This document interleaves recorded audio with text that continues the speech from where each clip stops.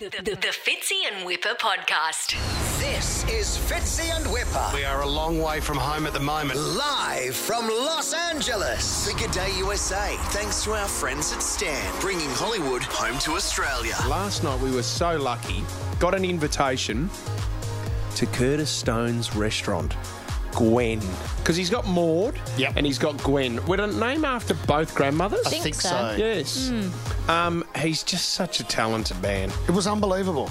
Amazing food. Oh, just brilliant Killed food. it. His team love him. His hospitality was amazing, and this is the chat that we had with Curtis. Do you know what? I get a bit emotional.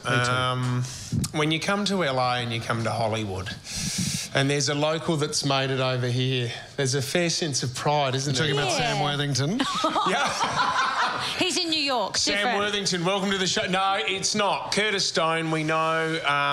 We first were introduced to Curtis surfing the menu, weren't we? Mm-hmm. And now that he's over here and dominating in LA, thank you so much for having us, mate. Oh, mate, my pleasure. Nice to see you. And guys. we're in your environment for once. You're always coming to our environment. That's right. For a change, you've got to do what I say. Curtis, we've just had dinner at Gwen, your restaurant here. We're upstairs in the office right now, but downstairs in the restaurant we just indulged for a solid 3 hours. Whipper's belt is doing overtime. Can I just say right now, in the 43 years I've had on this planet, I've never been this heavy. And I've got you to thank after tonight's you're meal. welcome. Do you know, Whipper It's actually beautiful. said to me 10 minutes ago, if I die in my bed tonight, could you tell my wife that I was really happy? I said, no worries, Whip. Mate, this place is a special place. What do you mean, Whipper? We're getting up and going to Fortune Gym first thing in the morning, mate. I've told him you're in town. No, but it is called Gwen. Your other restaurant's called Maud. So what does Gwen mean to you? And when we eat here tonight, where is Gwen involved in this? Well, Gwen was my granny, my mum's mum. She came from Wood End. She lived on a farm. And my mum tells these stories of coming home and there was a lamb hanging off the oak tree. And she's like, Mum, my nan would be like, Ernie, what's for dinner? And he'd be like, oh, what do you want? And she'd say, chops. And he'd go out and he'd come back with some chops. No way! And they had a fire that would sort of heat the house and they would cook on inside as well. So, all of this nostalgia that I grew up, going to visit them in Wood End. And when my brother and I decided to open this restaurant, we wanted a butcher shop. And then we sort of thought about Nan and thought about her experience and that natural sort of way of living and the fires and whatever. So we did it and we named it Gwen. And the very first night we started the fires and we came upstairs and we were talking about something.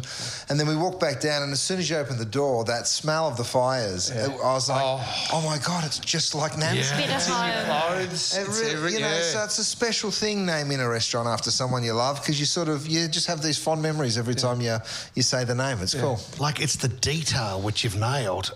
I don't want this interview to sound like something for the ABC or something for print. But there's just fine detail in everything you've done. Oh, thanks, mate. And I recognise you that. want shares in it and you're not... Yeah, here we go. You are not... He hit on Evan Spiegel earlier in the week. Sorry, Curtis. He's all expensed out. He cornered Evan Spiegel. Said, can I have some shares in Snapchat? Did he give you any? Absolutely. He gave me a couple of hundred, but that was completely different. Can I try to extract, even though you're in Hollywood and you've been here for a while, can I try to extract the Aussie boy out of here?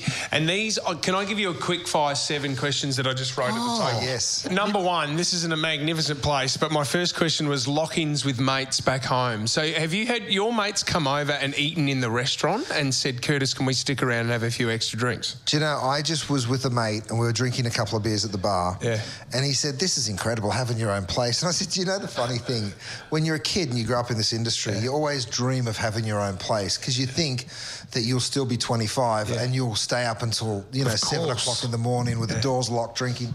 I've never done it. Oh, I've literally Haven't not done it once, which is pathetic. And you said, Dustin Fletcher, get out of here. You've lost your Australian mate. Let's do it tonight. Number two, we've seen Matt Moran's wine cellar. So when you own a restaurant, your wine cellar is unbelievable. Is yours unbelievable? It's better than Matt's. Oh, yes. Wow. Okay, number 3, just give us one night, and I know you don't like talking about this, but you just got to give us one name where you joined a celeb at the table at the end of the night because they said, Curtis, come and sit with us because we just had an amazing meal.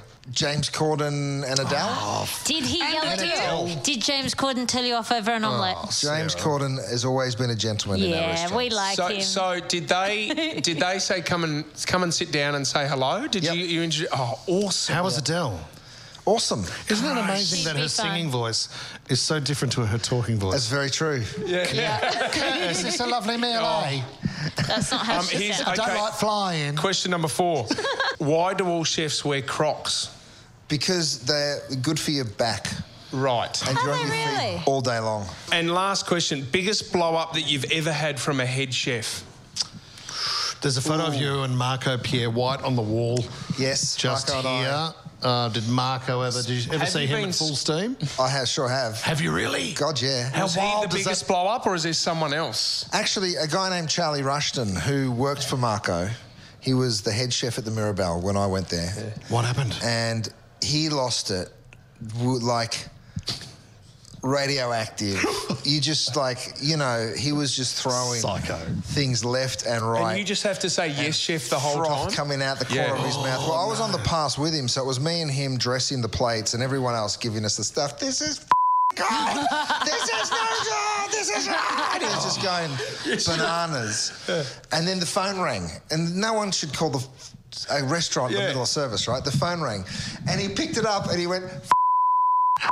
And then he slammed the phone back down. I was just like, Charlie, I know that you're listening somewhere and I love you, and it was one of the most epic meltdowns I've ever experienced. Curtis, we're in your office. What's this trophy for? Hang on. It's actually not a flattering one, Is this going to be something... Jim Beam... Block, bourbon and bowling, lowest team score. You lost on the day. We came last. How are you feeling about home now at the moment? Where are you at? I knew you were going to bring it up. Here. I know we ask this every time. I know, you do. It's hard, isn't it? Would you come. start a restaurant in Australia if you ever got an opportunity?